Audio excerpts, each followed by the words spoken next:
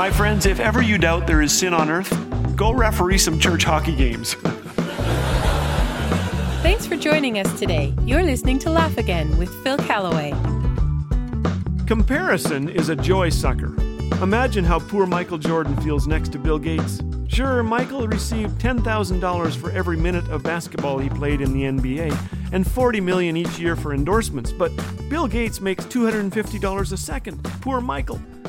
Have you ever been compared to a sister, a co-worker, a spouse? When I was a kid, I was usually quite respectful when talking to someone who was larger and more muscular than I.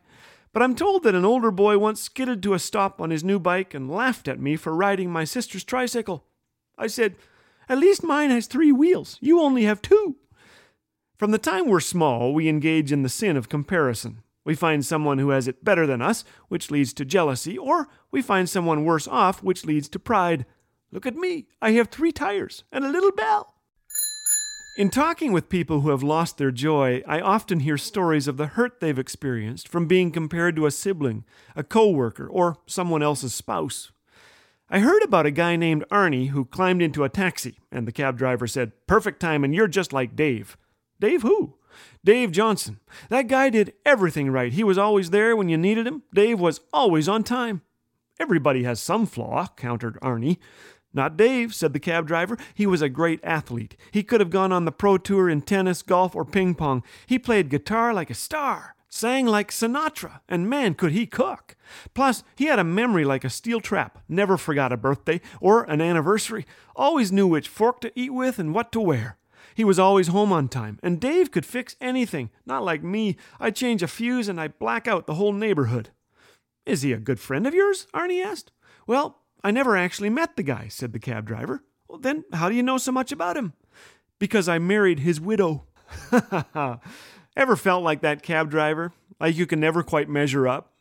Here are 2 things that will make all the difference today. First, pray that God will bless those you envy. When we pray for others, we begin caring for them. F.B. Meyer was a London preacher in the years when Charles Spurgeon and G. Campbell Morgan were there too. Spurgeon and Morgan had mega churches compared to Meyer's church. He was envious, so he began to pray that their churches would grow. He later said, "Their churches grew so much in answer to my prayers that they overflowed, and the overflow came to my church." Pray for those you envy. Second, be thankful for what you have. When Derek Jeter retired from the New York Yankees, he had played 2,747 games without being tossed from one of them. He was a gentleman. He was a thankful guy. I had the pleasure of meeting Derek after speaking at a chapel. Jeter said this, "I say a prayer after the national anthem, thanking God and asking that we play to the best of our abilities and that no one gets hurt." This past summer, I took the ALS Ice Bucket Challenge, named after another famous Yankee, Lou Gehrig. For 14 years, Lou was first baseman for the Yankees. When Mr. Gehrig left the game he loved, he stood in Yankee Stadium to speak to adoring fans. "Today, I consider myself the luckiest man on the face of the earth." When Lou was dying, he called a friend. "Bob, I've got good news for you. The boys in the lab have discovered a new serum, and it is really working for 9 out of 10 victims." "What about you?" asked Bob. "Is it working for you?" "Well, no, but how about those odds? 9 out of 10. Lou knew how to rejoice with those who rejoice. So can we. Let's pray for those we envy, bless them, and give thanks today.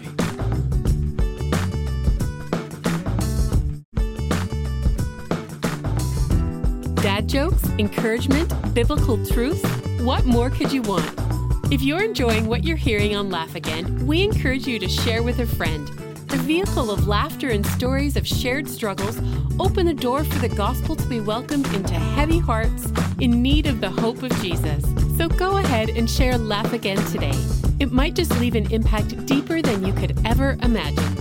Laugh Again. Truth bringing laughter to life.